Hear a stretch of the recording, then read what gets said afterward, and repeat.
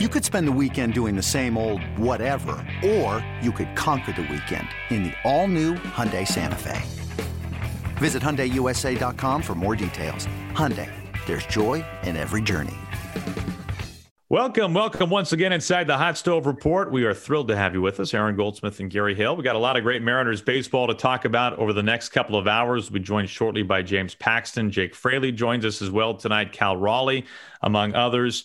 But Gary, unfortunately, we have to start the program tonight with matters off the field. We all know what has happened in Mariners land over the last few days.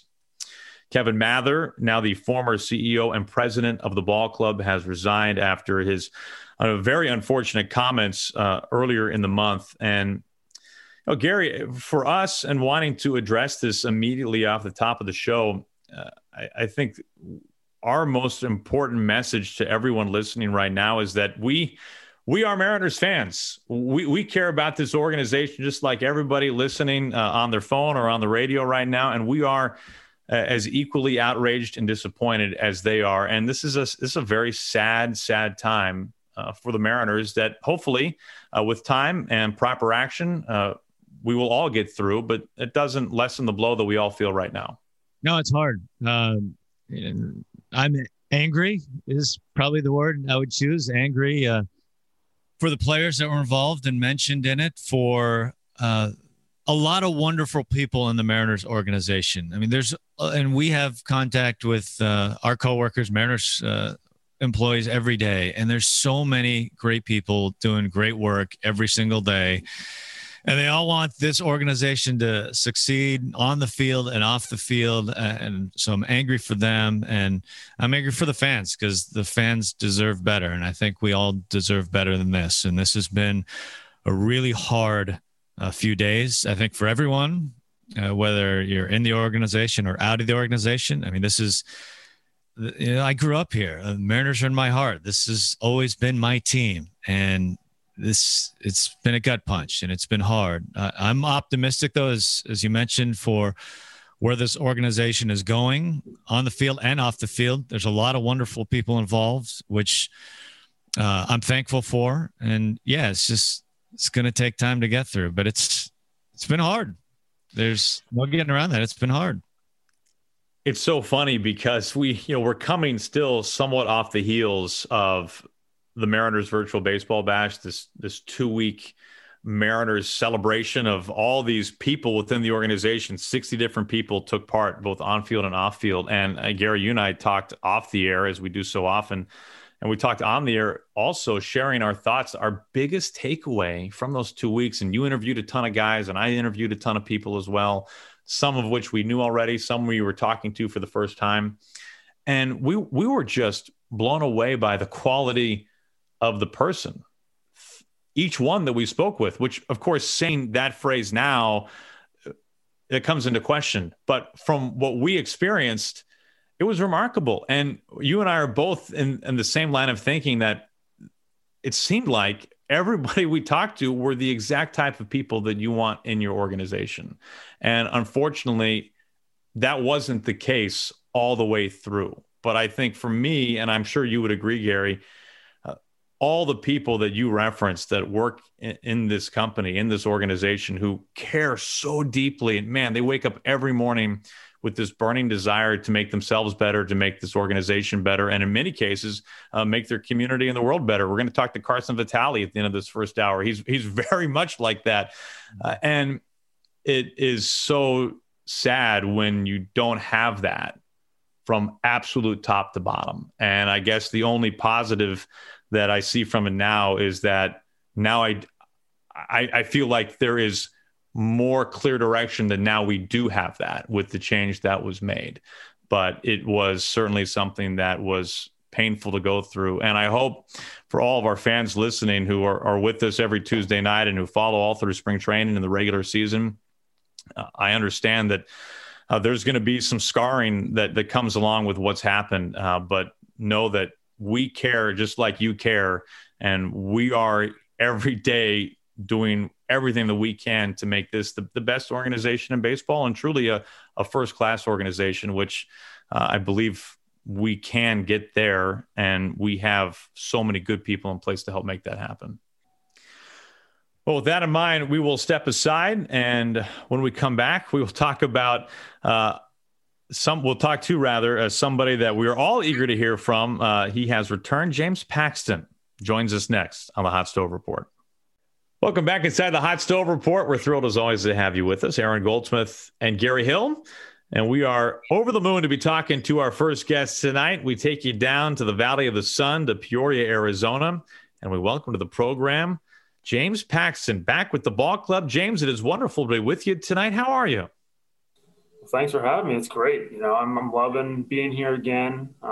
Great to see everybody. A lot of new faces, but it's great to be here. I'm excited to be a Mariner again. Yeah, you bring up new faces. That's a good point. Your manager is the same, but other than that, there are not a lot of guys in that clubhouse who were at least full-time regular big leaguers when you were last year. Have you been having to do a lot of hellos and nice to meet yous? Yeah, I'm meeting a lot of new guys. Everyone's been great. Really like all the guys I've been working with.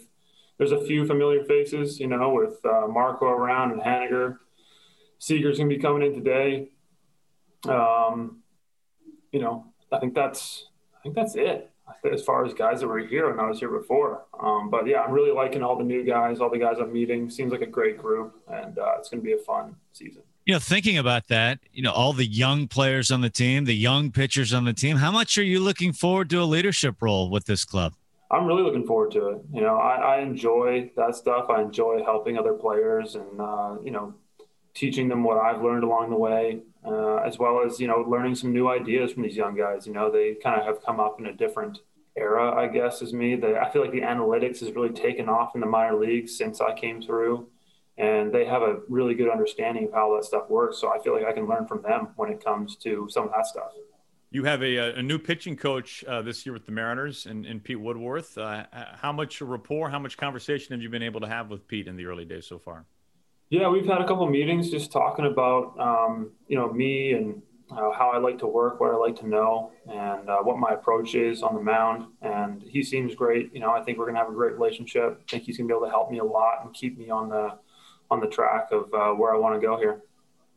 How have the early days been in camp so far? They've been good. We've had a great time. Like I said, the group's awesome. We've had a lot of fun, and it's going to be fun to get the positional players in here and get the whole group going. I think we have a really good group of guys. James Paxton is our guest on the Hot Stove Report. James, you've had to recover from what sounded like a pretty serious surgical procedure in your final year with the Yankees, a back operation. Can you tell us kind of what prompted this and what you've had to go through to get back up on the mound? Yeah, so 2019, at the end of the season there, I was having some issues with my back and kind of in my glute. And it would happen when I would raise my right leg as I was going towards the plate. And I had to pitch through the pain in the postseason because that's just what you do in the postseason. And then I went into the off season. It just kind of progressively got worse. Couldn't work out without pain and stuff. And then we finally figured out what was going on there. And I had a cyst in my, I think, S1 joint in my back. So we had to go in and get rid of that cyst. And then just recovering from that surgery took some time. I just had to get the strength back and everything, and feel like it really messed up my mechanics. So I really had to break things down this off season and kind of build from scratch and really get that strength up in my core and my back. You mentioned pitching in the postseason. How different was it pitching a postseason game compared to a regular season game? What was that experience like? Oh man. So my first one, I couldn't feel my body. Like I was so jacked up, everything was just buzzing. I couldn't feel the ball in my hand. It was just letting it rip. And then each game it got a little better. I got more feel, felt more comfortable out there. And by the third one, I felt like myself again out there. I mean, I was fired up, jacked up, but it was a great feeling, and went out there and pitched with my heart, and that was that's what it's all about. It was tons of fun. It's a pleasure to be joined by James Paxton on the Hot Stove Report. James, in your first stint with the Mariners, we saw you change, right, and develop as a pitcher on the mound, and everything from the results to the mechanics. I mean, like any young player, we saw you evolve. How are you different in terms of anything, mentally, physically, how you throw a ball from the last time that we saw you in a Mariners uniform? Yeah, well, I think, in baseball, we're constantly learning and adjusting. It's what this game is as soon as you get stagnant, you get passed by. So I'm focused on continuing to get better, continuing to learn, and just become a better pitcher. I think this year I'll be using the changeup a little bit. It's something that I've worked on mechanically. I've worked on things, kind of cleaned things up, and feeling really good about it right now. The ball's coming out great, and just feeling good. What was the impetus in developing the changeup, using it more? Where did this come from? Well, last year I wasn't throwing as hard, so I had to have something to change speeds and really force me to throw my changeup more. And I think that made me get more confidence in that changeup because I had to throw it. And going into the off season and throwing it early in camp here, it's feeling really good, and I feel a lot more confident letting that pitch rip. So I think it's going to be a usable pitch for me this year. What are your goals in the spring in preparation for the regular season? Like, what would you like to accomplish getting ready? Well, I think for me, it's going to be, getting that velocity back gradually throughout the spring, making sure that's still there. And then working on my breaking stuff, making sure I'm getting on top of the ball. I'm focused on my spin direction right now to try and get some good ride on the ball.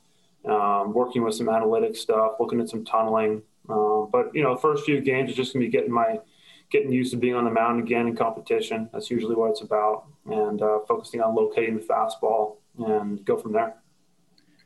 James, 5 years ago, we never would have heard a pitcher say that in spring they're working on their spin direction. So this is a very interesting topic for many of us. Can you tell us what exactly you mean by that and how you get it in the direction that you want it? Yeah, well, last year I really had a hard time with it because of my back and my mechanics. I was getting on the side of the ball, and my fastball was coming through the zone really flat, so it was easier for the hitter to see. Now I'm trying to get my fingers more on top of the ball and spin the ball more at like an 11-15. So, if this is, I don't know if they can see the video here, but, so they can't see it. All right. So I'm just on a clock, so on a clock, you got 12 o'clock. I'm trying to be on the, between 11 and 12, right? Last season, I think I was closer to, 9:45 or 10. So I was getting a lot of kind of run and not getting that ride on my fastball that is really good for me at the top of the zone. So getting more on top of the ball, being closer to 11-15 is going to give me some more ride on my fastball. I think it's wild to think about, just in the time you've been in the majors, how much we've learned about pitching and the analytics, how it's changed, how we look at things. What helps you the most when it comes to you as a pitcher? Well, I think for me, it's that spin direction that we just talked about and my release height and making sure that my release point is the same on every pitch. I don't want to be giving away what pitch I'm throwing by throwing pitches from a different window. I want all of those pitches to come out looking the exact same and then break off when it gets closer to the plate. It's great to be joined by James Paxton on the Hot Stove Report.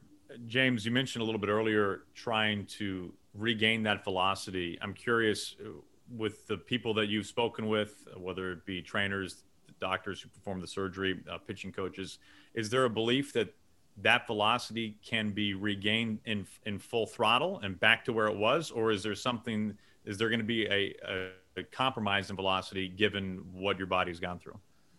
I think I'll be able to get it back. When I went through the back surgery, they had to do a mini microdiscectomy, so take out a little bit of bone. And they said that it can take up to a year for that to grow back completely.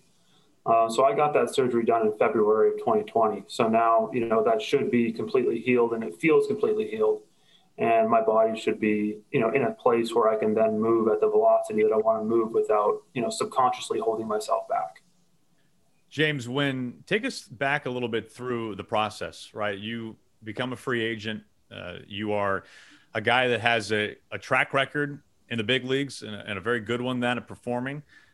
When it came time for you to discuss opportunities with teams, this obviously didn't happen until the days leading up to spring training. but you're not alone at that given the free agent market right now. Tell us what this offseason was like for you and trying to find the perfect fit for you and your family as to where you wanted to be. Yeah. Well, last year was really tough for me. There's a lot of question marks, I think, with me from teams. And I understand that, after what I went through last year. So obviously I wasn't coming into free agency at the best time for me in my career. That being said, I did have a lot of interest from lots of teams. They were kind of calling and, telling us that they were interested. Throughout the offseason, weren't a lot of offers that came in. The offers started coming in more late, more towards spring training, and I did get some different offers that we looked at. But overall, my wife and I decided that Seattle was the right place to be for me, somewhere where I feel comfortable, and I get to live at home in Seattle, and really just get my feet back under me and focus on getting back to being myself out there on the mound. I know you had a bullpen session that was a throwing session that was open. That I know Jerry sounds like was there, and Justin Hollander, assistant general manager. What's it like for a guy in your position where, that how you perform in this very small snippet of time is going to have a major impact to your near-term and possible long-term future. How does that feel compared to you're lacing them up for every 5 days in a regular start? Because in some ways you can make the case it has as big of an impact as an actual start. Yeah. It was tough to kind of get, fired up for a bullpen, throwing in December on turf, in turf shoes. At that point I was only throwing fastballs and changeups. I wasn't throwing breaking balls yet, but there was definitely some added adrenaline with people there watching and everything. But I was just focused on my mechanics and letting it rip and just showing people that I was healthy. I just wanted to show people that I was back to being healthy. I could get on top of the ball again. I think I showed that I had that ride on my fastball again, and I was consistently repeating my delivery. Well, it's great to be with James Paxton here to begin the Hot Stove Report. We will return with more of James when we come back. 2 balls, 2 strikes, 2 on, 2 out. Paxton, his 2-2. Swing and a miss. He did it. 97, crackling right on by Smolinski. Down he goes. Strikeout number 16. A career high for James Paxton. They're on their feet here at Safeco Field. A standing ovation as the A's have gone scoreless through 7 innings. Big game here for James. What a night as he has dealt. Hot Stove Report rolls along. Aaron Goldsmith and Gary Hill as we continue our conversation with Mariners starting pitcher James Paxton. So we're going to see number 44 on your back this year, right? What anything special with 44? Well, 44 is a number that I wore back when I was pitching in Ladner as a younger player. So it kind of is nostalgic that way, I guess. 65 is going to be worn by Casey Sadler, and he's wearing it for a very good reason that I support. So that's why I was totally comfortable with letting him keep that number and me moving on to number 44. And I feel good about it, kind of starting the second chapter of my career. Was Taiwan the last 44? I think so. Yeah, 44 is like Taiwan. Like that was his big. He's got like the 00 and the 99 thing going now. He's the cool kid now, right? But like 44 was like he was a big 44 guy when he broke in, I thought. Yeah, he texted me. He's like, "Hey, you're gonna be wearing my number over there." I was like, "Yeah, dude, I'm trying to be like you." James, I have to say, it does look good to see you with some facial hair. Yeah. I know when, you go to the Yankees and you get the pinstripes and, Braun Razor Company reaches out and they were like, "Oh, James, we want you to be the spokesman for our razors because you got to shave it all off." Like, that's cool and everything. But like now I feel like it's Pax in a flannel back in the Northwest on a rainy day. Like this seems like an old pair of slippers, James. Yeah. I think the beard is definitely more me. I think, you fit in over there, clean shaven, professional looking guy. I'd be just fine. But yeah, I'm comfortable with the beard, and my wife was happy that I was able to grow the beard back too. I understand. James, as a proud Canadian, as you know, there's hockey coming to town, man. Now, I know you were not like this. You were not as prolific of an amateur hockey player as you were a pitcher. Not close. Is that fair to say? Yeah, not even close. So didn't play any organized hockey. Okay, so we're talking to the one Canadian who as a child did not play organized hockey, which is fine. I think it was a good decision. But I would think since this is home for you year round, regardless of your employer, like having some hockey in town's got to fire you up a little bit, make you feel even a little bit more like your upbringing, right? Oh, it's going to be great. I'm definitely planning on, once we can go to games, I'm going to be going to some hockey games. And I love watching hockey live. It's probably one of my favorite sports to watch live. We're excited for it too. And man, we are pumped that number 44 is now back with the ball club, which is going to be kind of strange, but we'll get used to it. That's all right. But James, man, some of our best memories in recent years involve James Paxton on the mound. Like there's no doubt about that, from the no-hitter to the 16 strikeouts, right? 16 strikeouts against the A's. Yeah, that's right. Which, by the way, let's get the definitive answer to this, James. Which game did you pitch better in? The 16 punchies against the A's or your next start, which was the no-hitter against the Blue Jays? I definitely had better stuff in the 16 strikeout game. The no-hitter, I mean, that was more about the whole team than it was just about me. The plays being made behind me were unreal. And early in the game, I didn't know I didn't have very good stuff. And I was walking everybody. I just happened to not give up any hits. And the guys were making great plays behind me. I remember D made that diving play, I think, in the first inning in center field. And then I kind of started to lock it in, and I got the breaking ball going. I started locating my fastball better, and then the velo came along later in the game, and it all just worked out. Okay, so in a game this year, if you had the choice, would you rather throw another no-hitter, or would you rather strike out 20 in a game? Ooh, man, that's a tough one. Honestly, I think striking out 20 in a game would be sick. That would just be a notch on the belt. That's pretty awesome. I mean, not many people have struck out 20 in a game. That's a pretty elite list to join. I'm thinking about that, man. Like it would be. No. I think that's. Can we earmark that quote from Paxton? By the way, it would be sick. That's a good one. But man, to have multiple no-nos on your resume. Oh, true. Yeah, I mean, both are awesome.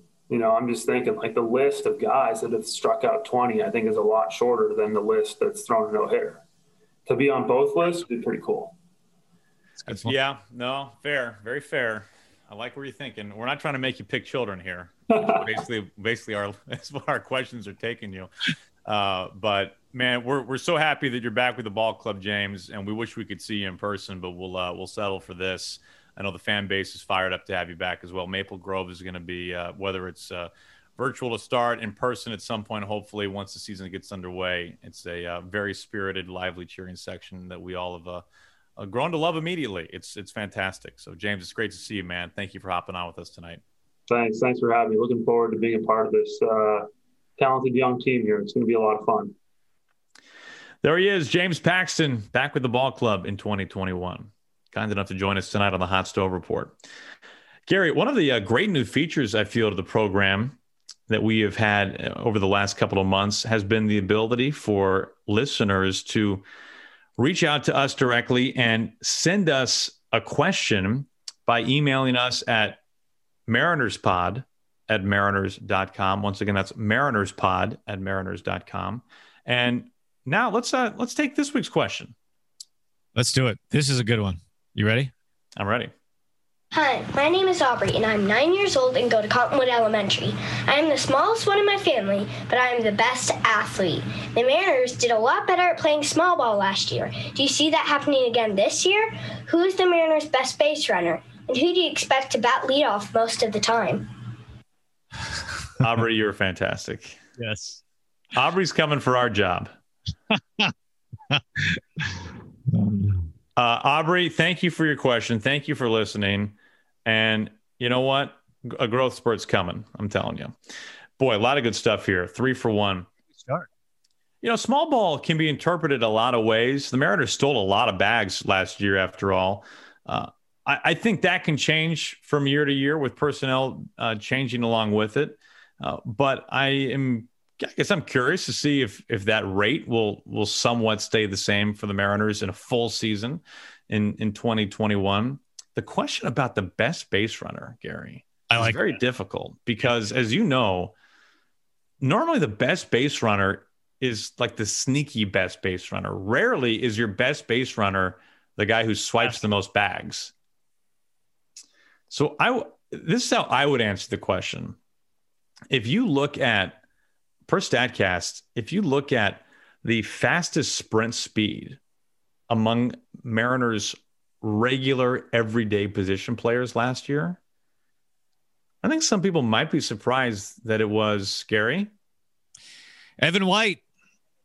And it's something we talked about during the season, that it is not the correct thing to say that Evan White is fast for a first baseman. That is not accurate.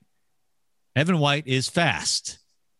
And usually you don't say X so-and-so player first baseman is fast. That's usually not something that goes together. But in this case, it is. Evan White is fast. In fact, he's fast enough to have been an outfielder if he just wasn't so gifted at playing first base.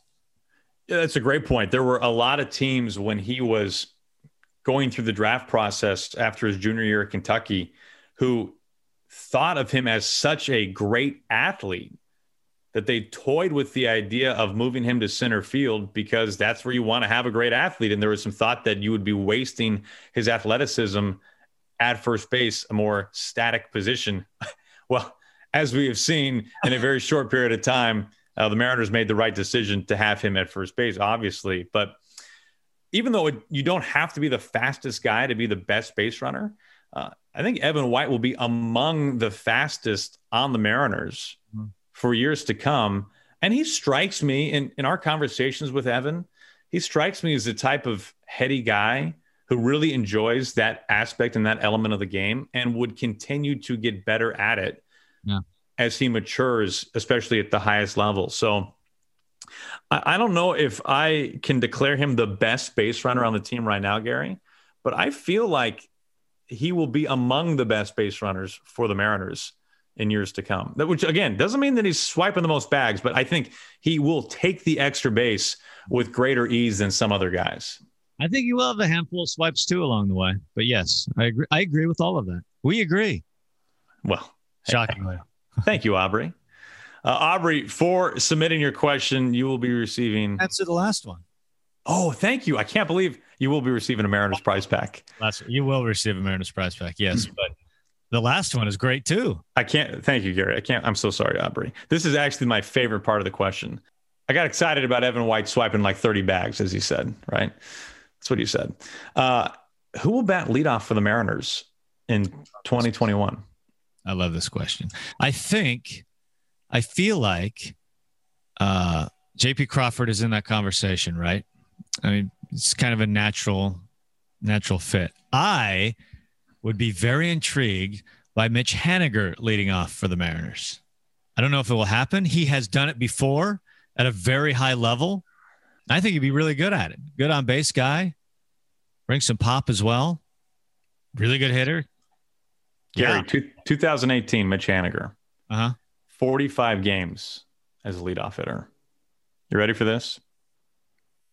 Hit .330, 8 dingers, a .967 OPS, a .164 WRC plus. He was 64% better than the average big leaguer when he was batting leadoff. This is what I'm saying. I completely agree again. I would love the idea of pop at the top of the order like that is very intriguing. It is going to be interesting to see how that plays out going into the season. And I'm curious to see what kind of it's one of the things that's interesting to look at spring when there's times when like, oh, that's the starting lineup. When the starting lineup gets rolled out all at the same time, it's just interesting to see where guys are slotted in the batting order. Not that that's where they end up on opening day, but it's one of the things that will be fun to look for. I'm very intrigued by that, Aubrey. Yeah, Thank you for bringing it up. Aubrey, I will reiterate, for submitting your question, you receive a Mariners prize pack. We will be reaching out to you shortly for that, Aubrey, and go get them. Nicely done. Hey, we got plenty more to get to here on the Hot Stove Report.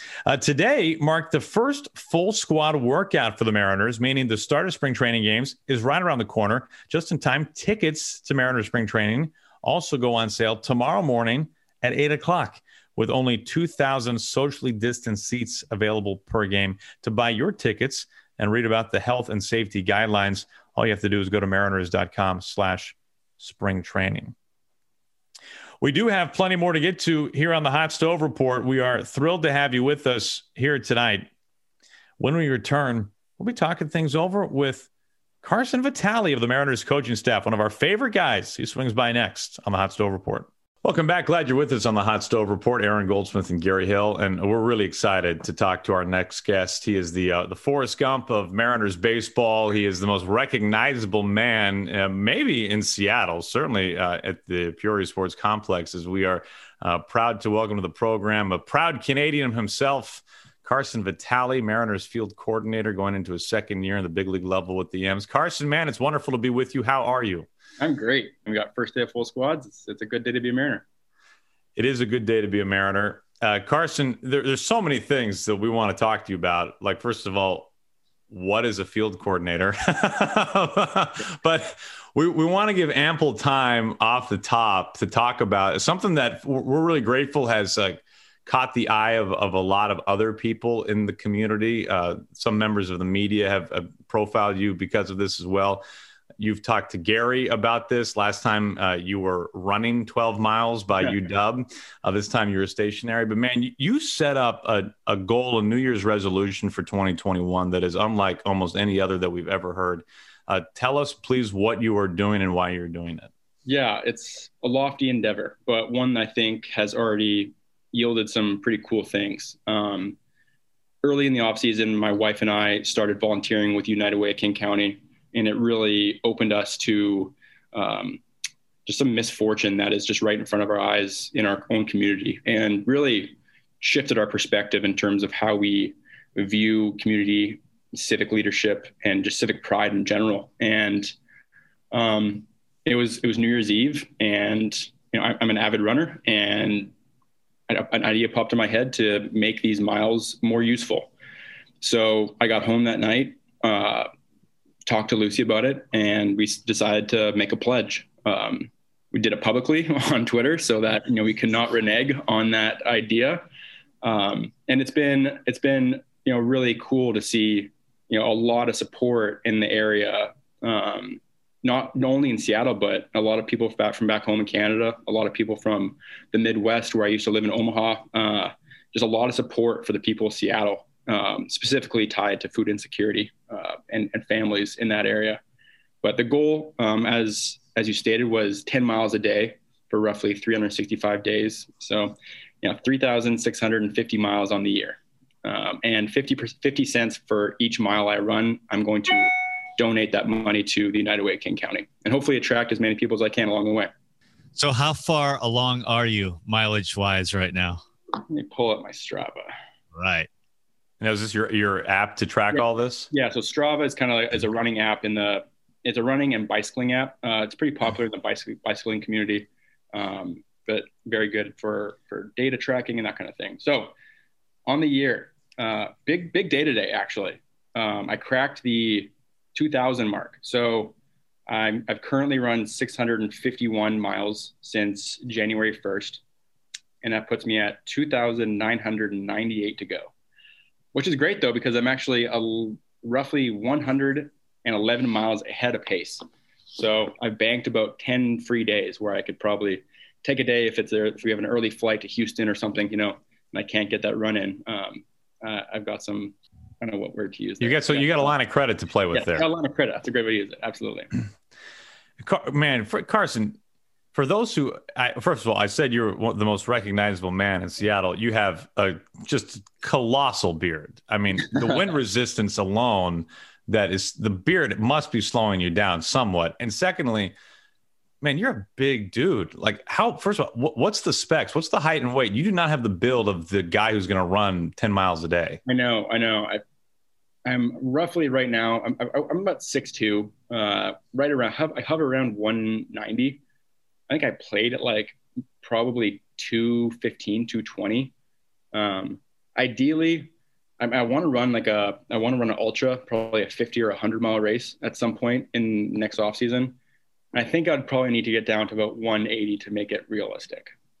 I like the idea of fans as they drive around Seattle just head on a swivel, because I swear a couple Sundays ago I saw you running over the Aurora Bridge. I'm driving, it's like, hey, there he is. Might have been.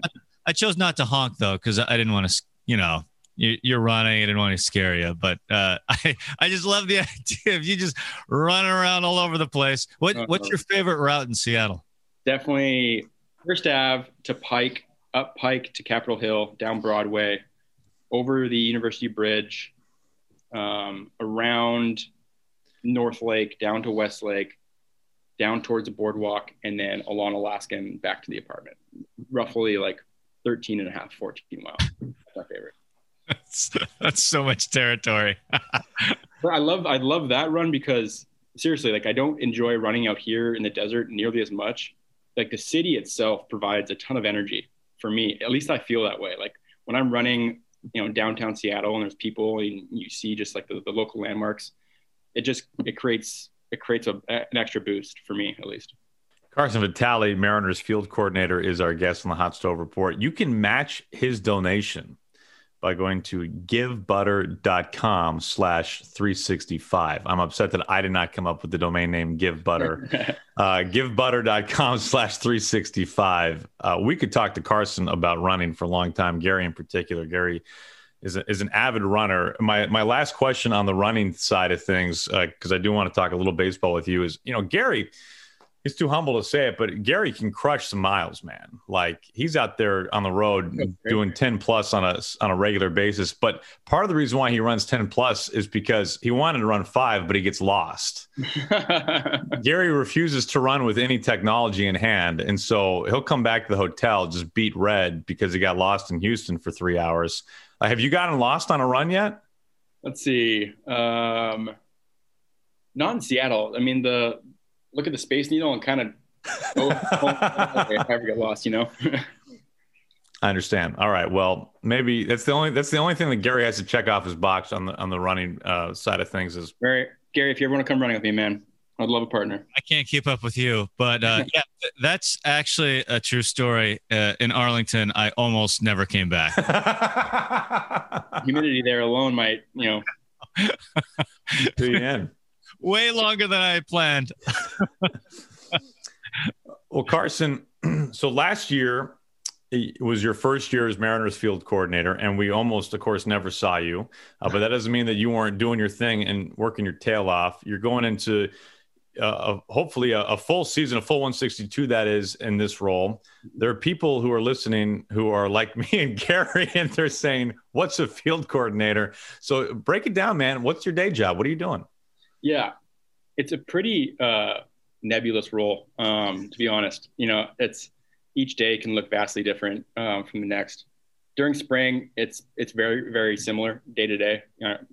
Create the schedule, run operations, make sure everybody's in the right places. Players are supported, staff are supported. The best way I can articulate my job is if the Seattle Mariners were a Venn diagram and you have their front office, you have analytics, you have player development, you have high performance. I think I sit in the middle of that Venn diagram. Any given day, I'm supporting our player plan process. I'm, making sure that our players are feeling, good and comfortable and supported. Likewise with our staff in terms of things they need. And really, I'm constantly trying to raise the floor for our processes and our people so that we continue to grow. And that looks a little different on the day-to-day. During the season, it's relatively simple. It's making sure that all of our advanced meetings are in a good spot. Our practice plan is in a good spot. Our game plan for that night versus our opponent is in a good spot. Basically, I think I'm the supporting cast for all of our people, and love what I do. I wouldn't change it for anything. What do you like most about what you do? I like seeing a process being created by us, by our staff, by our entire group, and then seeing our players benefit from it, and then seeing their joyous reaction after their production on the field. Sees an increase. It means two things for us. It means that our players are maximizing their career and we're maximizing our win potential. And both those things are really good for the Mariners. We're talking with Carson Vitale, the Mariners field coordinator. Carson, Scott Servais raves about you. He speaks so highly about you as a professional and as a dude. And your relationship with Scott goes back well before your days with the Mariners in Seattle. Will you tell us about your time working for Scott in the Angels in the Dominican Summer League? Yeah. So we're both, most people don't know this, but we're both Creighton graduates from Omaha, Nebraska. So I think I was a junior in college, and Skip came and talked to us one day. He was with the Rangers at the time as their farm director. Anyways, fast forward a few years, and I find myself as the AZL hitting coach. Then the next year as a short season hitting coach. And he's in town one day, and I think we're in Ogden, Utah, maybe. And Skip approaches me about this potential opportunity to go down and manage in the Dominican. And it was, nothing I've ever thought about. But ultimately, it was the hardest thing I've ever done. It was the most challenging mentally, physically, emotionally on my family. But it shifted me in a profound way. And I wouldn't be sitting here today without that experience. It's a second home for me now at this point. The culture, the people, it's just everything. It's a beautiful place. When you went there, did you speak any Spanish? Nope, none. No one on my staff spoke English. I didn't know Spanish. Why do you think I started running? In all seriousness, though, I've read books on ultra learning, and the one thing that most people note is that if you want to learn a language, burn the boats, meaning don't have a plan B. There was no plan B. I either learned how to speak Spanish and get by, or I wouldn't communicate. It was great. So how is your Spanish today? Yeah, I haven't immersed myself in the past couple of years. So it's not as good as it used to be. But it's always on the forefront of my mind. I want to be really proficient at it by the end of the year. And I'm sure we have some players in the clubhouse that will gladly help me along the way. Nice. Well, Carson, it is wonderful to catch up with you. We could talk to you for a much, much longer time, man. And we hope we get that opportunity as this season goes along. But thank you for joining us here on The Hot Stove. Absolutely. Thanks, guys. I appreciate it. And to the people of Seattle, appreciate the donations and, keep making an impact. It means a lot. Once again, the website to match Carson's donations, givebutter.com/365. We come back with more on the Hot Stove Report. When we return, Mariners outfielder Jake Fraley joins us after this timeout. Welcome back inside the Hot Stove Report. Aaron Goldsmith now joined by Jake Fraley, who is getting things going down in Arizona as we are approaching the start of everybody showing up down there to the complex in Peoria. Jake, it's great to have you with us on the show tonight. How you been, man? Good. Everything's been good, man. And even better now that we're getting ready to kick off spring training. So you make the off-season home in Miami, and then you spend time in Arizona. So, like when you come to Seattle for the season, man, that's the first time you got to get the galoshes out. You're tanned and primed year-round otherwise. I mean, I wouldn't go that far. I'm half Irish, half German, so the tan part is kind of a tough one for me. I will say, as we are recording this over video conference call, Jake, the beard is looking in mid-season form. What is the off-season beard maintenance program like? For me to get the shape that I want, I gotta trim it up and attend to it probably once every week and a half to 2 weeks. And then other than that, the normal, obviously beard shampoo, so cleaning it, and then beard oil.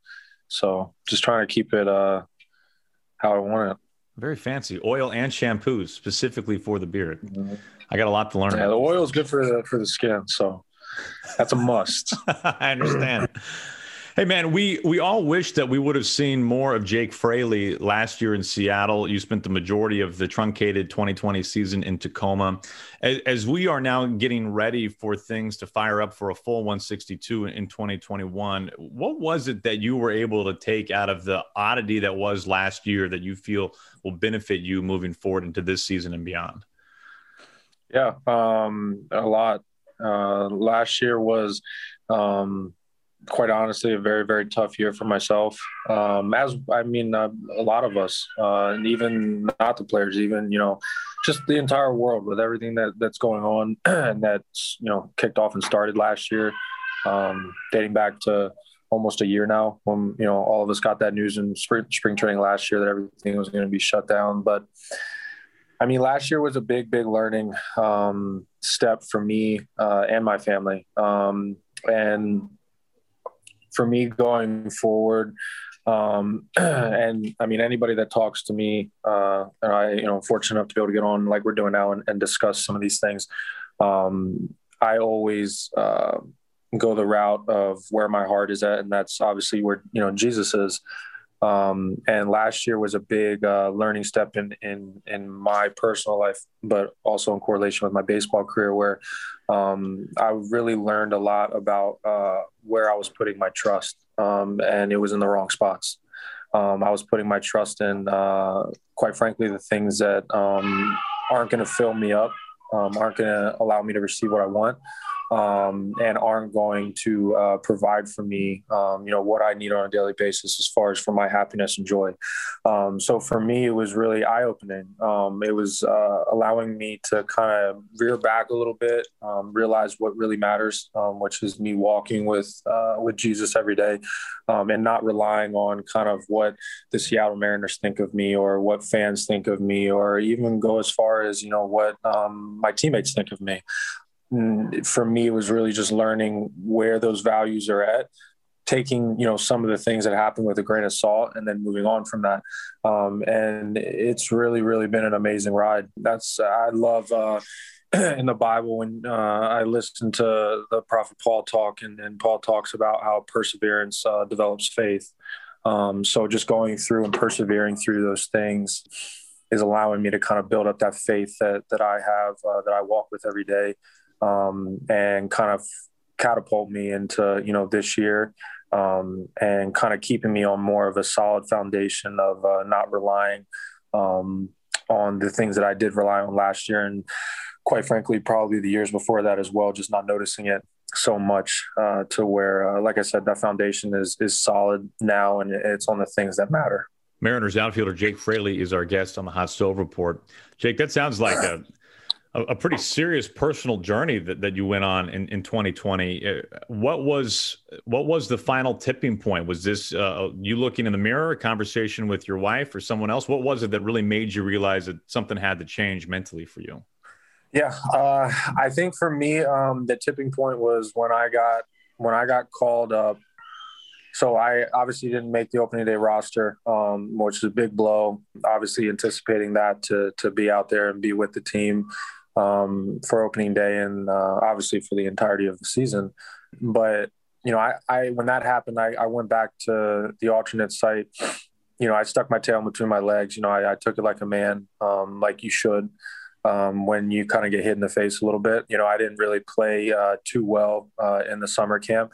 I'm not the one that's going to, try and beat around the bush. I'm going to take it head on. And that was the case. And so I went back to the alternate site when that first happened. And, I just went head on with, what I wanted to kind of fix on and work.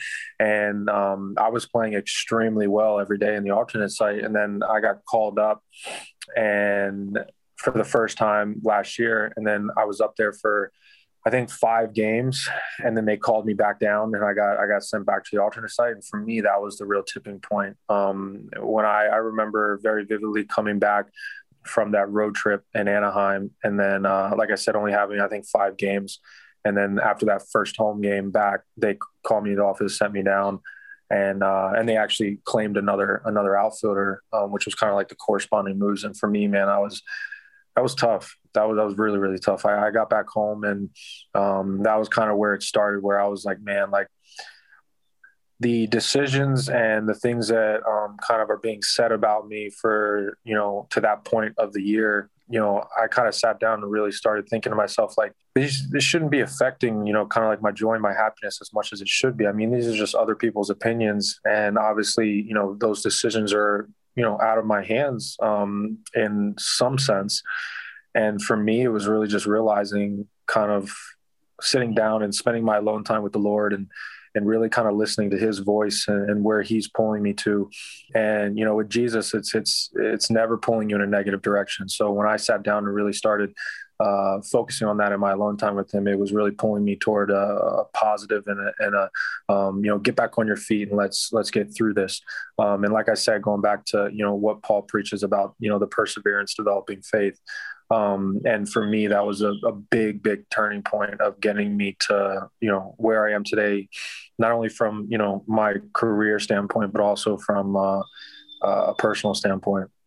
Well, we're very happy to hear that you're feeling like you're in a better place mentally, which is awfully important as we continue our conversation with Mariners outfielder Jake Fraley on the Hot Stove Report.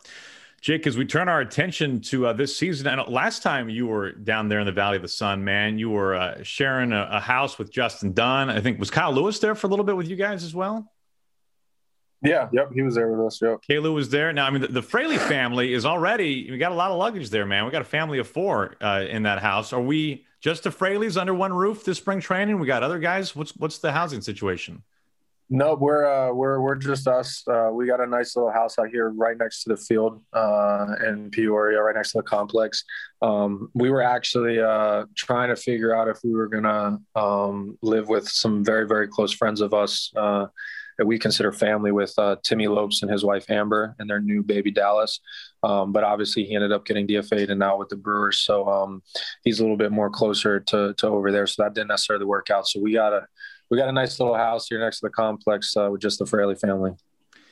What kind of father advice would you give Tim Lopes if he called you up right now and was like, man, Jake, these diapers are crushing me, man. What do I do? You got experience, man. Yeah. I would tell him probably have an excuse in your back pocket. So every time the wife comes to tell you to change a diaper, you always got it there. Everybody's going to run out of those real fast, man. You know that better than anybody, for sure. Our final question for Jake Fraley. Jake, tonight, let's say Ken Griffey Jr. is coming over to the Fraley household for dinner. And he specifically says, Jake, I want you cooking, man. You're cooking every dish. What are you making for Junior for dinner tonight? I'm going to have to go. I mean, my wife's Cuban, so we would have to go to a Cuban dish. One of my favorite, my wife would argue 100% my favorite dish is it's a dish called ropa vieja. And it's actually funny because when I first married her, it was around obviously the Cuban cuisine more than I've ever been. It was funny because that obviously translates to old clothes. And so it's like a dish that translates to old clothes, but it's meat that is just shredded up and it's seasoned a certain way. And it's kind of in like very long strands, and you eat that over rice and obviously beans, and you could have potatoes in there. But my wife is a very good cook. She cooks all of her dinners every night. So I would 1,000% probably have her make the ropa vieja that we eat a lot during the off season and during the season. I got to say, man, for Jake Fraley of Irish and German descent, you made that roll off your tongue pretty smoothly, man.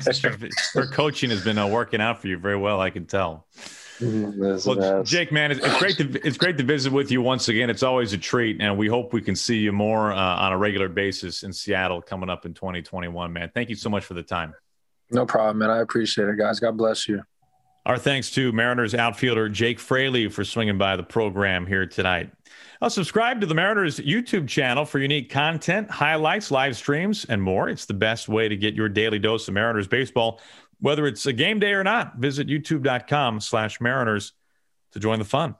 When we come back on the Hot Stove Report, Jim Callis, senior writer at MLB Pipeline, stops by the program. We talk all things Mariners prospects and a whole lot more. We're looking forward to it. Jim Callis joins us next.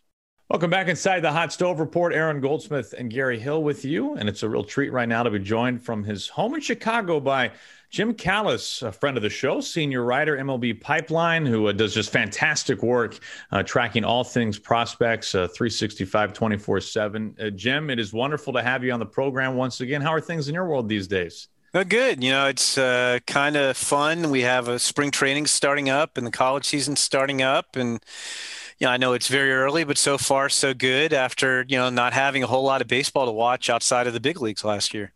Hey, Jim, are you prepared to watch an actual minor league season this year? God willing, that's actually going to happen and make your job substantially easier? Yeah, I am. I think we're probably gonna have to wait until May for our first minor league games, but that's fine. As long as we get 120 or so games, if they want to play them from May through September this year instead of April through August, I'm good with that. That works for me. Well, when you take a look at what MLB Pipeline has ranked in terms of the top 100 prospects, the Mariners, not a great surprise. The Mariners have 6 in the top 100. The top 2, of course, are Jarred Kelenic and Julio Rodriguez, who are both in your top 5. You guys have Kelenic at 4, Julio at 5. Rounding out those top 6 in the top 100 for the Mariners, Emerson Hancock, 31, Logan Gilbert, 33, George Kirby, 92, and Taylor Trammell at 100. We always enjoy speaking to people about the Kelenic Rodriguez splitting hairs. Which do you like better? They're both fantastic. How do you decide which one is better? Can you take us through the thought process or how exactly you flip the coin of having Kelenic at 4 and Julio at 5? No, it's interesting. I mean, we have this debate internally. I know the Mariners do. I don't think there's a right answer. We obviously have them back to back. I mean, they both play the same position, which makes it a little easier to compare them. I mean, I think the simple comparison is that Rodriguez is going to have more power and Kelenic is a better hitter. Although I think you got to be careful you don't shortchange either guy, because I think Julio Rodriguez is a plus hitter and I think Jarred Kelenic's going to have plus power. I would take Kelenic. To me, if you have 2 guys who are close, I would bet on the guy with the better bat, for one. And 2, Kelenic's faster. His arm's not as good, but it's a good arm. He can play center. Rodriguez is more of a corner guy, so I think there's more positional value. I would take Kelenic. I mean, it's tough because, Kelenic could be, say, if these guys become what they're supposed to be, Kelenic's a center fielder who could win a batting title and hit 30 homers a year. And Rodriguez is a corner outfielder who might hit 280 to 300 with 40 homers a year. So which one do you want? They both have great makeup. I don't know if you guys have spoken to Julio Rodriguez yet. I mean, he's super outgoing. I mean, he has his own podcast. He's a lot of fun. Kelenic, he just has this just burning intensity. I tell the story anytime I do a Mariners, related program of any sort. The last time I saw Jarred was at the Arizona Fall League in 2019. And he barely played down there. I don't know if you guys remember, but he had his wisdom teeth out. And he was ticked. They made him sit for a while. And he was ticked because when I talked to him after his first game, I think he had a couple hits. And he's like, I don't play baseball with my mouth. I could have played. I've been ready to play for a week. Classic Kelenic. But so in the Fall League, the default question you ask everybody, what are you working on down here? What do you need to do? In his case, I was like, what do you need to do, before you're ready for the big leagues? He obviously, moved very quickly. He was in Double-A his first full pro season. He just looked at me and said, I'm ready for big leagues right now. And it wasn't cocky, and he didn't think about it. He just said that without hesitation. I'm ready for the big leagues right now. He's like, I think I'm ready to hit those guys. He said the thing I'm going to need to work on is learning to deal with adversity and accept failure, because I am going to struggle. These are the best pitchers in the world, but I'm ready right now. And I was just like, wow, as if I didn't like him enough already, just to be able to pull off that line. But also, there was no cockiness. I mean, he was answering the question I asked him, and he's like, no, I can hit those guys right now. Let's go. And so it's just going to be a lot of fun to watch those guys. I mean, you guys probably saw the same thing we did. I mean, the Mariners staff was great. When we had no baseball really to watch outside of, the big leagues last year, the Mariners were one of the best teams about showing video from the alt site. And it seemed like every other day, there was a video of loud crack off Kelenic's bat and him hitting a home run. I mean, for what it's worth, and I know it's not worth a lot, but if you were going by social media videos from the alt site, Kelenic probably could have played in the big leagues last year. He was crushing the ball. So I cannot wait to see these two guys. It's fun when we talk about these two, Kelenic and Rodriguez. And I guess I think about it when, we end up talking about comparisons, things like that. It seems like their skill sets and their personalities fit really well together. They complement each other really well, which is fun. Yeah, exactly. I mean, I think, they push each other a little bit, because, I mean, they both know they're talented. They're both young. They play, they both play in the outfield. I mean, we're going to be saying their names together, probably for years and years. And no, I mean, it's like you said, I don't know. I don't know what you'd change about those guys, really. Like there's no glaring flaw. They have great makeup. They work hard. They're super advanced for their age. I mean, if we really want to quibble, maybe we make Julio a left-handed hitter, so he's got the platoon advantage more often. But I mean, you're talking about, a guy who got to Double-A when he was 20, and a guy got to high class A when he was 18, and they both had great seasons. It's hard to find anything to really quibble about with these guys. Jim Callis is our guest on the Hot Stove Report. He is a senior writer for MLB Pipeline. Jim, I know there's a long way from now, but the 2021 draft will be here at some point over the summer. The Mariners will be drafting 12th overall. Last 5 drafts, Jim, as you know, the Mariners have gone a college player each time. Last 3 drafts, they've gone right-handed pitcher each time out of college. Everything can change, not just a lot, but everything can change between now and June. But as you look at 12th overall with the college season just beginning as we speak, are there any names that you think might be kind of fun to pin up on a board to at least keep in mind and keep an eye on? Yeah, I mean, if we're going to go kind of, they've gone heavy college, so let's think college again. The guy, and all this must be taken with a huge grain of salt, because unlike most years, there was very little summer ball play last year. Usually the college guys are scouted extensively in wood bat leagues, best players playing against best players in the Cape Cod League and elsewhere. And there really wasn't any of that. Very few of the top players played any summer ball last year. There were only sporadic leagues here and there. So I know from talking to teams, they feel like as of right now, compared to a typical year, like they know the names, but they don't feel real comfortable with the college guys yet, like that they know these guys like they would if we were coming off a normal year. Now, all that said, if we're looking at college guys who kind of fall into that 12th range, number 12 pick range, based on what we know now, to me, the best case scenario, probably dreaming a little bit, I don't think he gets to him, but the best case would be somebody like Alex Binelas out of Louisville. He's actually a Wisconsin high school product, like Jared Kelnick. Like Wisconsin's just cranking out talent crazily. But he's one of the better hitters in college baseball. He's got good left-handed power. Little question on position. He's got the arm to play third. Might be more of a corner outfielder. But so to me, I mean, again, based on the little information we have right now compared to usual, he'd be the best case scenario for me at 12 if I'm looking for a college guy.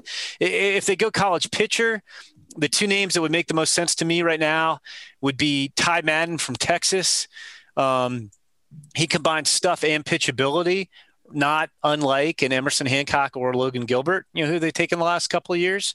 They theoretically, it might, could be in the mix for the top lefty in the draft, who's a kid from Kansas State named Jordan Wicks, who, it's weird. I'm going to make him sound like he doesn't throw hard, and he throws fine. He throws in the low 90s, but his best attributes are he probably has the best changeup in the draft, and he's super polished. And he's got track record of performing really well in the Big 12. So those would be the pitchers. And then one other hitter who's probably a little bit more realistic than Binelas, not that the Mariners need outfielders, but you don't draft for need, is Colton Cowser at Sam Houston. He's one of the better hitters in the college class as well. He's more hit over power than say, Binelas is. Chance to play center field. And interestingly, he was high school teammates with the Ty Madden kid from Texas, who I just mentioned. And that high school team also had a Rays supplemental first-round pick named J.J. Goss from a couple years ago, and a White Sox second-round pick named Matthew Thompson from a couple years ago. So that was a loaded team. But those would be my very premature 4 best guesses for Mariners if they go the college route at number 12. We spent, for good reason, the last year or so talking a lot about Mariners prospects. But coming into this season, what are some of the names people should know from the division? The Astros and Angels, A's, Rangers. Are there a name or two that really sticks out that people should know heading into the season? Well, the nice thing, I mean, this will make the Mariners feel good, I think, from a prospect standpoint. is I think the farm system's like the best in the system by a fairly large margin. And there isn't a lot of immediate help coming. We saw for the Angels, for instance, Joe Adell came up last year and really struggled. He doesn't qualify as a prospect anymore. They have another outfielder named Brandon Marsh who could be up this year. I think he's more of the solid regular type than a potential superstar. The A's, A's had their guys come up last year. The Jesus Luzardos, the Sean Murphys. I don't know that you're really going to see, maybe AJ Puck if he's healthy, but that's a huge question for the A's. From a Mariners standpoint, from the Astros standpoint, Forrest Whitley, a couple of years ago was the best pitching prospect in baseball, but he's been through a number of minor injuries. He had a suspension a couple of years ago. He had control problems. They used 15 rookies last year on the mound, and none of them were him. So he's a potential difference maker, but he's also a huge enigma. And then the Rangers, I don't think the Rangers are necessarily, in contending mode right now, but I think you will see a number of their best guys. I mean, we saw glimpses of Sam Huff hit a couple home runs in the last week of the season behind the plate. We saw Leody Taveras play very good center field. They traded for Dane Dunning, who pitched for the White Sox and was pretty good down the stretch. They got him in the Lance Lynn trade. Their best prospect right now is a third baseman named Josh Young, who I think is going to be up this year. So I think you'll see a lot of new faces maybe on the Rangers, but I don't think they're necessarily super close to contending. And the other teams, not quite so much. So the Mariners unquestionably, to me, have the best young talent in the ALS right now. Hey, Jim, man, you are the best at what you do. You're always so generous with your time. We love having you on the program. Thanks for stopping by once again tonight. You're welcome. I enjoyed it. Well, our thanks to Jim Callis, senior writer at MLB Pipeline, for, always a great look at what's going on down on the farm for the Mariners and some of the guys we'll be seeing in a very short time from now up in the big leagues in Seattle. Plenty more to get to on the Hot Stove Report. When we come back, Rob Marcello Jr., who gets set to coach for the third year of the Mariners organization. This will be his first season with AAA Tacoma as their pitching coach, a job he was supposed to have last year, if not for 2020 being what it was. We'll talk all things pitching with Rob Marcello Jr. when we come back. Welcome back. The Hot Stove Report carries on. Aaron Goldsmith and Gary Hill, joined now by Rainier's pitching coach, Rob Marcello Jr., kind enough to join us from inside the complex in Peoria, Arizona. Rob, it is our first time speaking with you. You've had quite the journey in the last couple of years. We got a lot of pitching to talk about, but for anybody who follows you on social media, on Twitter, man, you are not a pitching follow. You are a home renovation follow. Anybody who knows your name on Twitter just knows that you're like the guy who remodels kitchens. You're the Bob Vila of pitching coaches. It's great to talk with you. How's the kitchen looking? The kitchen's good. I think my wife is happier than I am that it's finally done. Dealing with COVID, dealing with me kind of walking in. She bought the house when I was coaching in Modesto. So I walked in without ever seeing the house, just seeing it via FaceTime, and kind of decided I didn't like the kitchen. So started demolishing it, not knowing much about it, and then rebuilt it. So it's taken some time and learned a bunch from it. So it's fun. Yeah. Home for you is in Florida. When you undertook this process, was this something that you had dabbled in before, or is this a complete rookie renovation for you? I've had some odd jobs growing up. So it was something there, and then junior college coach now remodels houses. So I gave him a call as soon as I started going, and I was like, man, should I do this? He's like, yeah, man, just YouTube it. Which obviously the wife did not appreciate. I'm thankful I had help come in, obviously teach me those things. I sat there and watched a bunch of stuff. Again, it just takes time. It takes time and want things a certain way, and it's your house and you're trying to make it a certain way, and you're like, don't have the money for that. Might as well wait another month and find another odd job, pick up some baseball lessons, pay for it. So I'm glad it's done. Glad I got to leave this year and have a new kitchen for my wife and kids. So yeah, for all of us young dads out there, we certainly enjoy your hashtag dad life posts, and you do have two just adorable little girls, quite the family man, we can tell. Rob Marcello Jr. is our guest here on the Hot Stove Report. He is the Rainiers, I would say the new Rainiers pitching coach, but he really should be going into year 2 as the Rainiers pitching coach. If last year was a normal season, it would have been Rob's first year. This is technically his third year in the organization. Rob, you were the Modesto pitching coach back in 2019 at Low A Ball. Your journey from high school prospect to junior college to being drafted to retiring after a season and getting right into coaching. It's been a whirlwind. Can you give us kind of the Cliff Notes version as to how you went from a college pitcher to now a AAA pitching coach in what seems like the blink of an eye? Yeah, I think whirlwind is the perfect word to use there. It's opening up doors, found some doors that were open, took some chances, and ended up in an organization that I felt appreciated in. And kudos to Andy kind of bringing me in right away and trusting me going to the A-ball, and then kind of that promotion helped. And again, it all started, I would say, at Rollins College. I was the JV pitching coach making $2,000 a year. Wife was pregnant, almost due, got into her master's degree at UCF. So obviously being like, baby's on the way, got to get some money, started doing lessons. Ended up one of our players at Rollins College introduced me to Brent Strom, Astros pitching coach. Got to fly out, meet him, and then he was like, man, you're good. Like, you know your stuff. And kind of gave me that confidence I needed. Obviously, like trying to find the way in baseball, and he got me connected to a bunch of people, and it helped. And that's what this game is. It's those connections that end up helping you out the most. So from there, I ended up meeting Paul Davis. And then when Paul was here, 19, kind of gave the name to Andy and ended up getting hired and jumping right into the Mariners. So it's been a journey. And I don't think it's over at all. So it's fun. What do you like most about coaching? The players. For me, the minor league system is an enjoyment. Seeing those guys get to climb, promoting guys, seeing the smile on their face, saying, hey, you get to go to AA. And even at the alternate side, hey, man, you get to go to the big leagues. Seeing that enjoyment on their face, it's something as a player I didn't get, but seeing them accomplish their goals and get to a point where, hey, man, I'm finally there or I'm getting closer, I think it's fun. And it's the same thing back. I think they enjoy me in the same way. Like, man, you're a dad, you're doing this stuff. Like, how are you trying to navigate it? So it's works both ways. One of the guys that you've had a chance to spend some time with now the last couple of years is Logan Gilbert, one of the top pitching prospects in the game. And you had a chance to see some of, really in the grand scheme of his career, some of his very first starts when he was in A-ball with you. He told me a story about a mound visit where you came out to the mound and you just stared at him. And he just stared back at you. And you guys just looked at each other for what he made it sound like was like 5 minutes before anybody said anything. Can you walk us through what you obviously remember this? You're laughing. Can you tell us what happened? I do remember it. And mine and Logan's past goes further than just with the Mariners. I ended up training him at the facility I owned for a little bit, short period of time. So I knew him. My expectations are high as a coach. And I think he either walked a guy and threw a ball, wasn't winning his OOs, kind of the Mariners philosophy. And I remember just walking out and he knew it. He knew exactly why I was coming out. And it was like, I'm not going to say a word. You know what's wrong. Like, but I'm going to call time pretty much and just walk out there and let you know that you're not doing your job up to your expectation.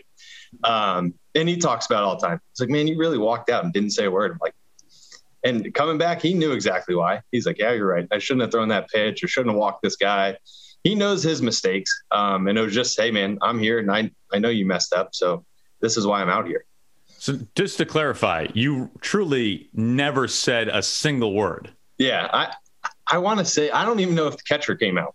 I think I'm catcher to stay there, and it was just going to be me and Logan out there. I'm pretty sure the umpire walked up, and I don't think I said a word to him either.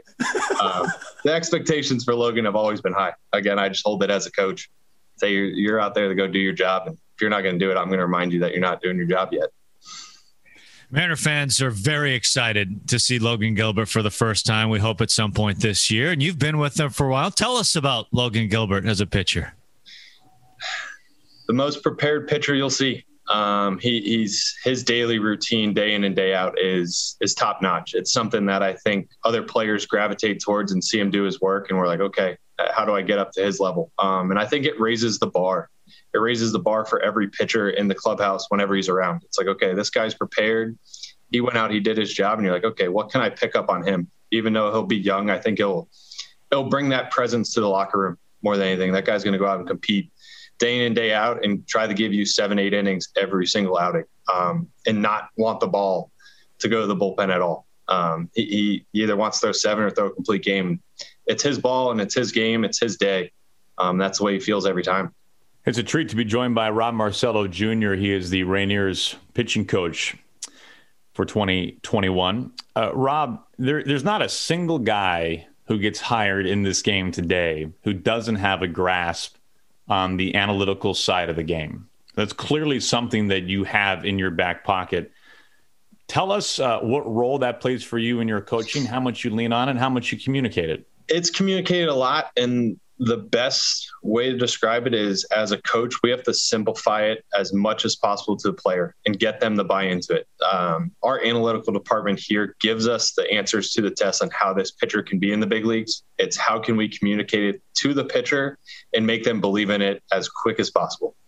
And it starts with building relationships. As much as knowledge is out there, you can Google anything you want.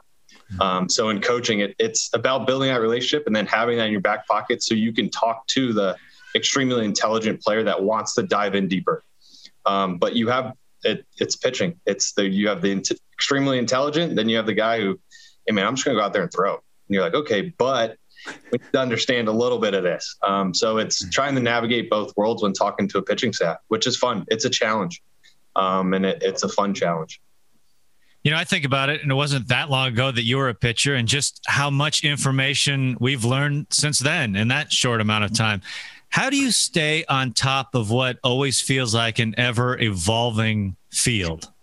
For me, it's leaning on staff members. It's something that it's easy to do with the Mariners. It's a very open communication where, hey, man, what are you talking about today? I mean, even walking in day one, Woody and Trent were talking about something else. Man, I haven't heard that terminology yet. Okay, hey, what were you guys talking about? Let me dive into it tonight. And you just pick up on cues. And the key to being a good coach for me is being a good listener. You sit in a room with top-notch coaches, guys that have been doing it forever, and you start to hear certain things, and you're like, all right, let me dive into that tonight. I say, especially when I'm away from home, I have nothing to go home to. So I just sit on the computer. Hey, let's start Googling stuff. Let's start looking up stuff. Let's start asking people questions that I might know. And that's the best way to stay on top of it, is sitting in a room and being a good listener. Rob, Seattle or Tacoma is a long way from your home in Florida, but you have some family in Seattle. Tell us about that. Yeah, and it's a cool experience for me. My dad passed away when I was 13, so it's my dad's side. It's his sister, so it's going to be a cool experience to kind of reconnect with her. She's been out there a while, has battled breast cancer, so it's kind of cool to give them Mariners gear that I have and kind of support them in a cool way. And I'm excited. I'm excited to see them. I'm excited for my kids, my wife, to fly out, kind of interact with their families and get to hang out in a new part of the U.S. Rob, we know you're eager to put the tool belt down and pick up the Rapsodo for the next few months. So we're happy to have you on the program. We're thrilled to follow you and the Rainiers this year in 2021. And you have come a long way in a short period of time, man, and your future remains very, very bright. Thanks for hopping on with us here tonight. Thank you, guys. I appreciate it. Man, good to talk things over with Rob Marcello Jr., who will be going into his first year as the Rainiers pitching coach here in 2021. Eager to catch up with him again once the season gets underway. Well, baseball is just around the corner. The best way to catch the action of the Mariners this season is with the 2021 Flex membership. It's the most flexible plan of the game, allowing you to attend the games you want, sit where you want, and spend what you want, all with no deposit required. For more information on how you can become a Flex member, text 21 to 71532. When we return on the Hot Stove Report, we are eager to talk to this young man. Cal Raleigh, Mariners catching prospect, joins us next after this timeout. Hot Stove Report rolls along. Aaron Goldsmith and Gary Hill, and we're excited to be talking with one of the Mariners' top prospects and a guy that we've been talking about on the air, and we followed his 2019 season very closely in Seattle throughout the course of the months that he was just on an absolute rampage in High A and Double A. We're joined by Mariners catching prospect Cal Raleigh, who's down in Arizona. Cal, it's great to finally talk with you, man. How are you doing these days? Yeah, it's good to be here. Doing well, just getting going here at camp and, excited for a full 2021 season. Absolutely. We all are. This has been a bizarre stretch of time in your baseball life. What has this offseason been like for you following a season where you didn't get to compete at the normal level that you've been used to your whole life? Yeah, it's been weird. I mean, obviously not just me, everybody's had to deal with it. And, it's something that's, very unfortunate, but, you just kind of keep chugging along and keep working hard and, know that things are going to get back to normal one day. And, there's still camp to get ready for and still season coming up. So when all that stuff comes to play, it's the same old, but still in the weird COVID times right now. For those who maybe don't remember kind of your origins quite as well, Cal, quick refresher, Florida State guy, 3rd-round draft pick, 2018 by the Mariners. 2019 was your first full season, and we just saw that huge leap for you that year. You had a chance to work with a lot of guys who we've spoken to and talked about a lot. One of those guys is Logan Gilbert. And, man, Logan just lights up when he talks about working with you. And Logan is a prepaholic. I don't have to tell you that. He is as prepared as anybody. And his quote to us on this program was, I thought I prepared for a game better than anybody, and then along came Cal. So with that in mind, tell us about your preparation process day in and day out, specifically when it comes to helping your pitchers out. Yeah. It's an important, part of what we do as catchers. I was taught, very early on, obviously being a coach's kid, preparation is key. And, you go into a game prepared, it makes things a lot easier once you get there. And, the Mariners really do a good job of getting us ready for games and letting us know that we need to be prepared. We need to know what to do. And I think that's just something that, I definitely got accustomed to in my first full year and learned how to put it into my game. And pitchers, they have a lot going on. If I can be part of their brain or part of their thinking process, and that makes it just easier for them to go out there and pitch. They don't have to think as much. They don't have to do as much, kind of searching or, what if I need to this pitch, this spot. I feel like that's what the catcher's there for. He can kind of guide the pitcher and, help him as much as he can and try to get outs and win ball games. What's it like catching Logan? A lot of fun to catch. It's funny. I actually caught his pin the other day, and, going into it, I'm like, all right, I've caught Logan a bunch of times. I know exactly what he's going to be throwing. But then I get down there, and his fastball has even more life than what I remember.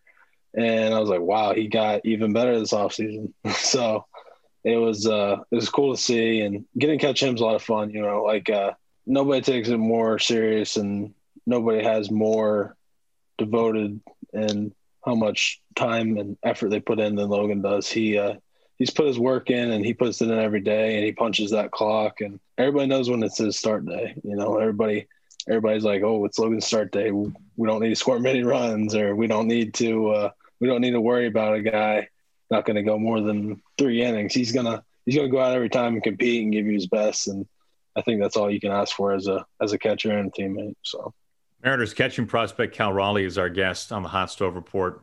Cal, you mentioned you grew up in baseball, coach's son. I think this is fascinating. Your father, Todd, signed with the Red Sox, and your uncle, Matt, was a draft pick of the Expos back in 1992. And your uncle was actually minor league teammates with Scott Hunter, who was the Mariners scouting director. He coordinates the drafts for the Mariners. This is a relationship between those two gentlemen that seems like it's still very much intact to this day.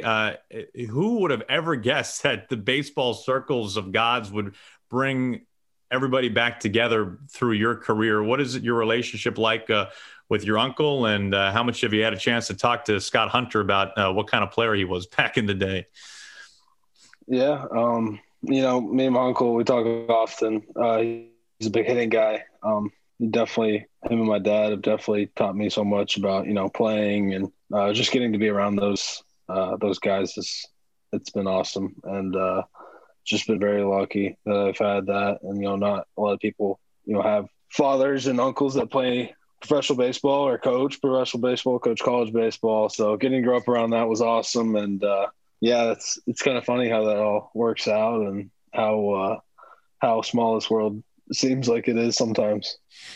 I always think about everything a young catcher has on his plate. I mean, as you move through the system, you're working on, your hitting, right? And you're getting to know your pitchers and you're learning about other hitters, how to attack them. It just seems like there is so much preparation that goes into it, especially for a young catcher, learning you and learning the system and learning everything else. How much work is it? How difficult is it as you maneuver through your minor league career? I wouldn't say it's easy. If it was easy, everybody would do it. So, but you just gotta take everything one step at a time. You can't try to mesh everything together. You can't try to be Superman and do all these things and try to please everybody. I'd say, being prepared, knowing what you need to do and what's going to get you right for, 7:00, what time's game time. And I think that's something I had to learn early on, especially my first camp, even some of my second camp, I was trying to do too much. I was trying to do everything and trying to please everybody, and just realizing you can't do that. And you need to, do what's best for you, because that's what's going to be best for the team.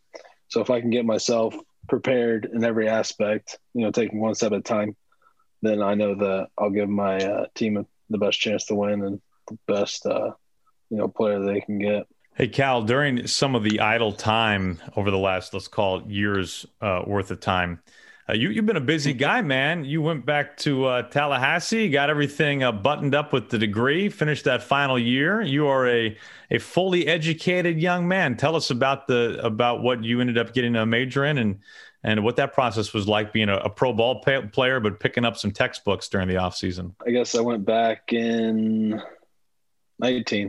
Started back in 19 and knocked out 5 courses. And then obviously COVID hit, and I was like, you know what? I might as well try to finish this thing up. I mean, I can get another chance like this, especially with the season being delayed. And, I always told my parents I would go back and get my degree. They really wanted me to earn that and get that. And they always told me nobody can ever take that away from you. So just going back and keeping that promise and just being a good role model, especially for the younger siblings, that they can see that. And that was important for me. And that was, I think that was something I'm very proud of. I guess going back to your question, it was business entrepreneurship is what I got my degree in at Florida State. Cal Raleigh is our guest on the Hot Stove Report. Along the lines, Cal, of game calling, I know Dan Wilson and others on the coaching staff, from the majors all the way through the lowest level of the minors, for the last couple of off seasons, have been holding a GCU Game Calling University, where all the catchers get together and talk about specifically that. I'm curious your interactions with Dan in that platform and what GCU has done for you in your development. Dan's awesome. I got to work very closely with Dan last year at the alternate site up in Tacoma. Getting to work him with every day was great. He's the man. Dan the man is what we call him. But played in the league for 10 plus years, had a great career, well respected around the league. He's super smart too. Just getting to pick his brain and have him watch you, and just the little things he says, you can just tell. Like he's one of the smarter minds I've ever been around. He could, in my mind, easily be a manager for all 30 clubs right now.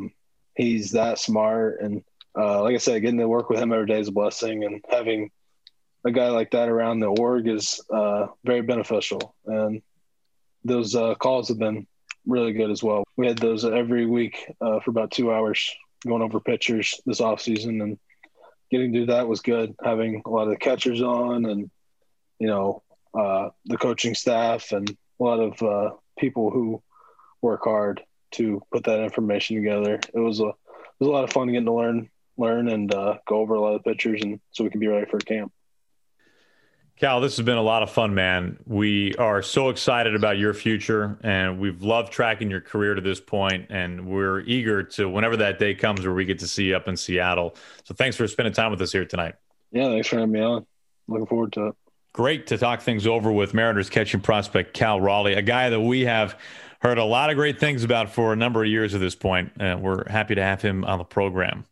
Well, the Mariners team store is ready to help outfit you for the 2021 season at any of their 4 convenient locations, or if you prefer, you can also place an order by emailing Mariners Team Store at mariners.com to arrange delivery or curbside pickup. For information and hours, visit mariners.com/team store. Well, that's just about does it for, Gary, hard to believe it, our final Hot Stove Report for 2021. We are transitioning to the Cactus League report. And our first spring training broadcast, first game of the spring for the Mariners, comes on Sunday. This is it's all gone by so quickly. Our thanks to all of our guests on the program tonight, to all who made this one possible. Gary Hill, I'm Aaron Goldsmith. We'll talk to you next from the Valley of the Sun.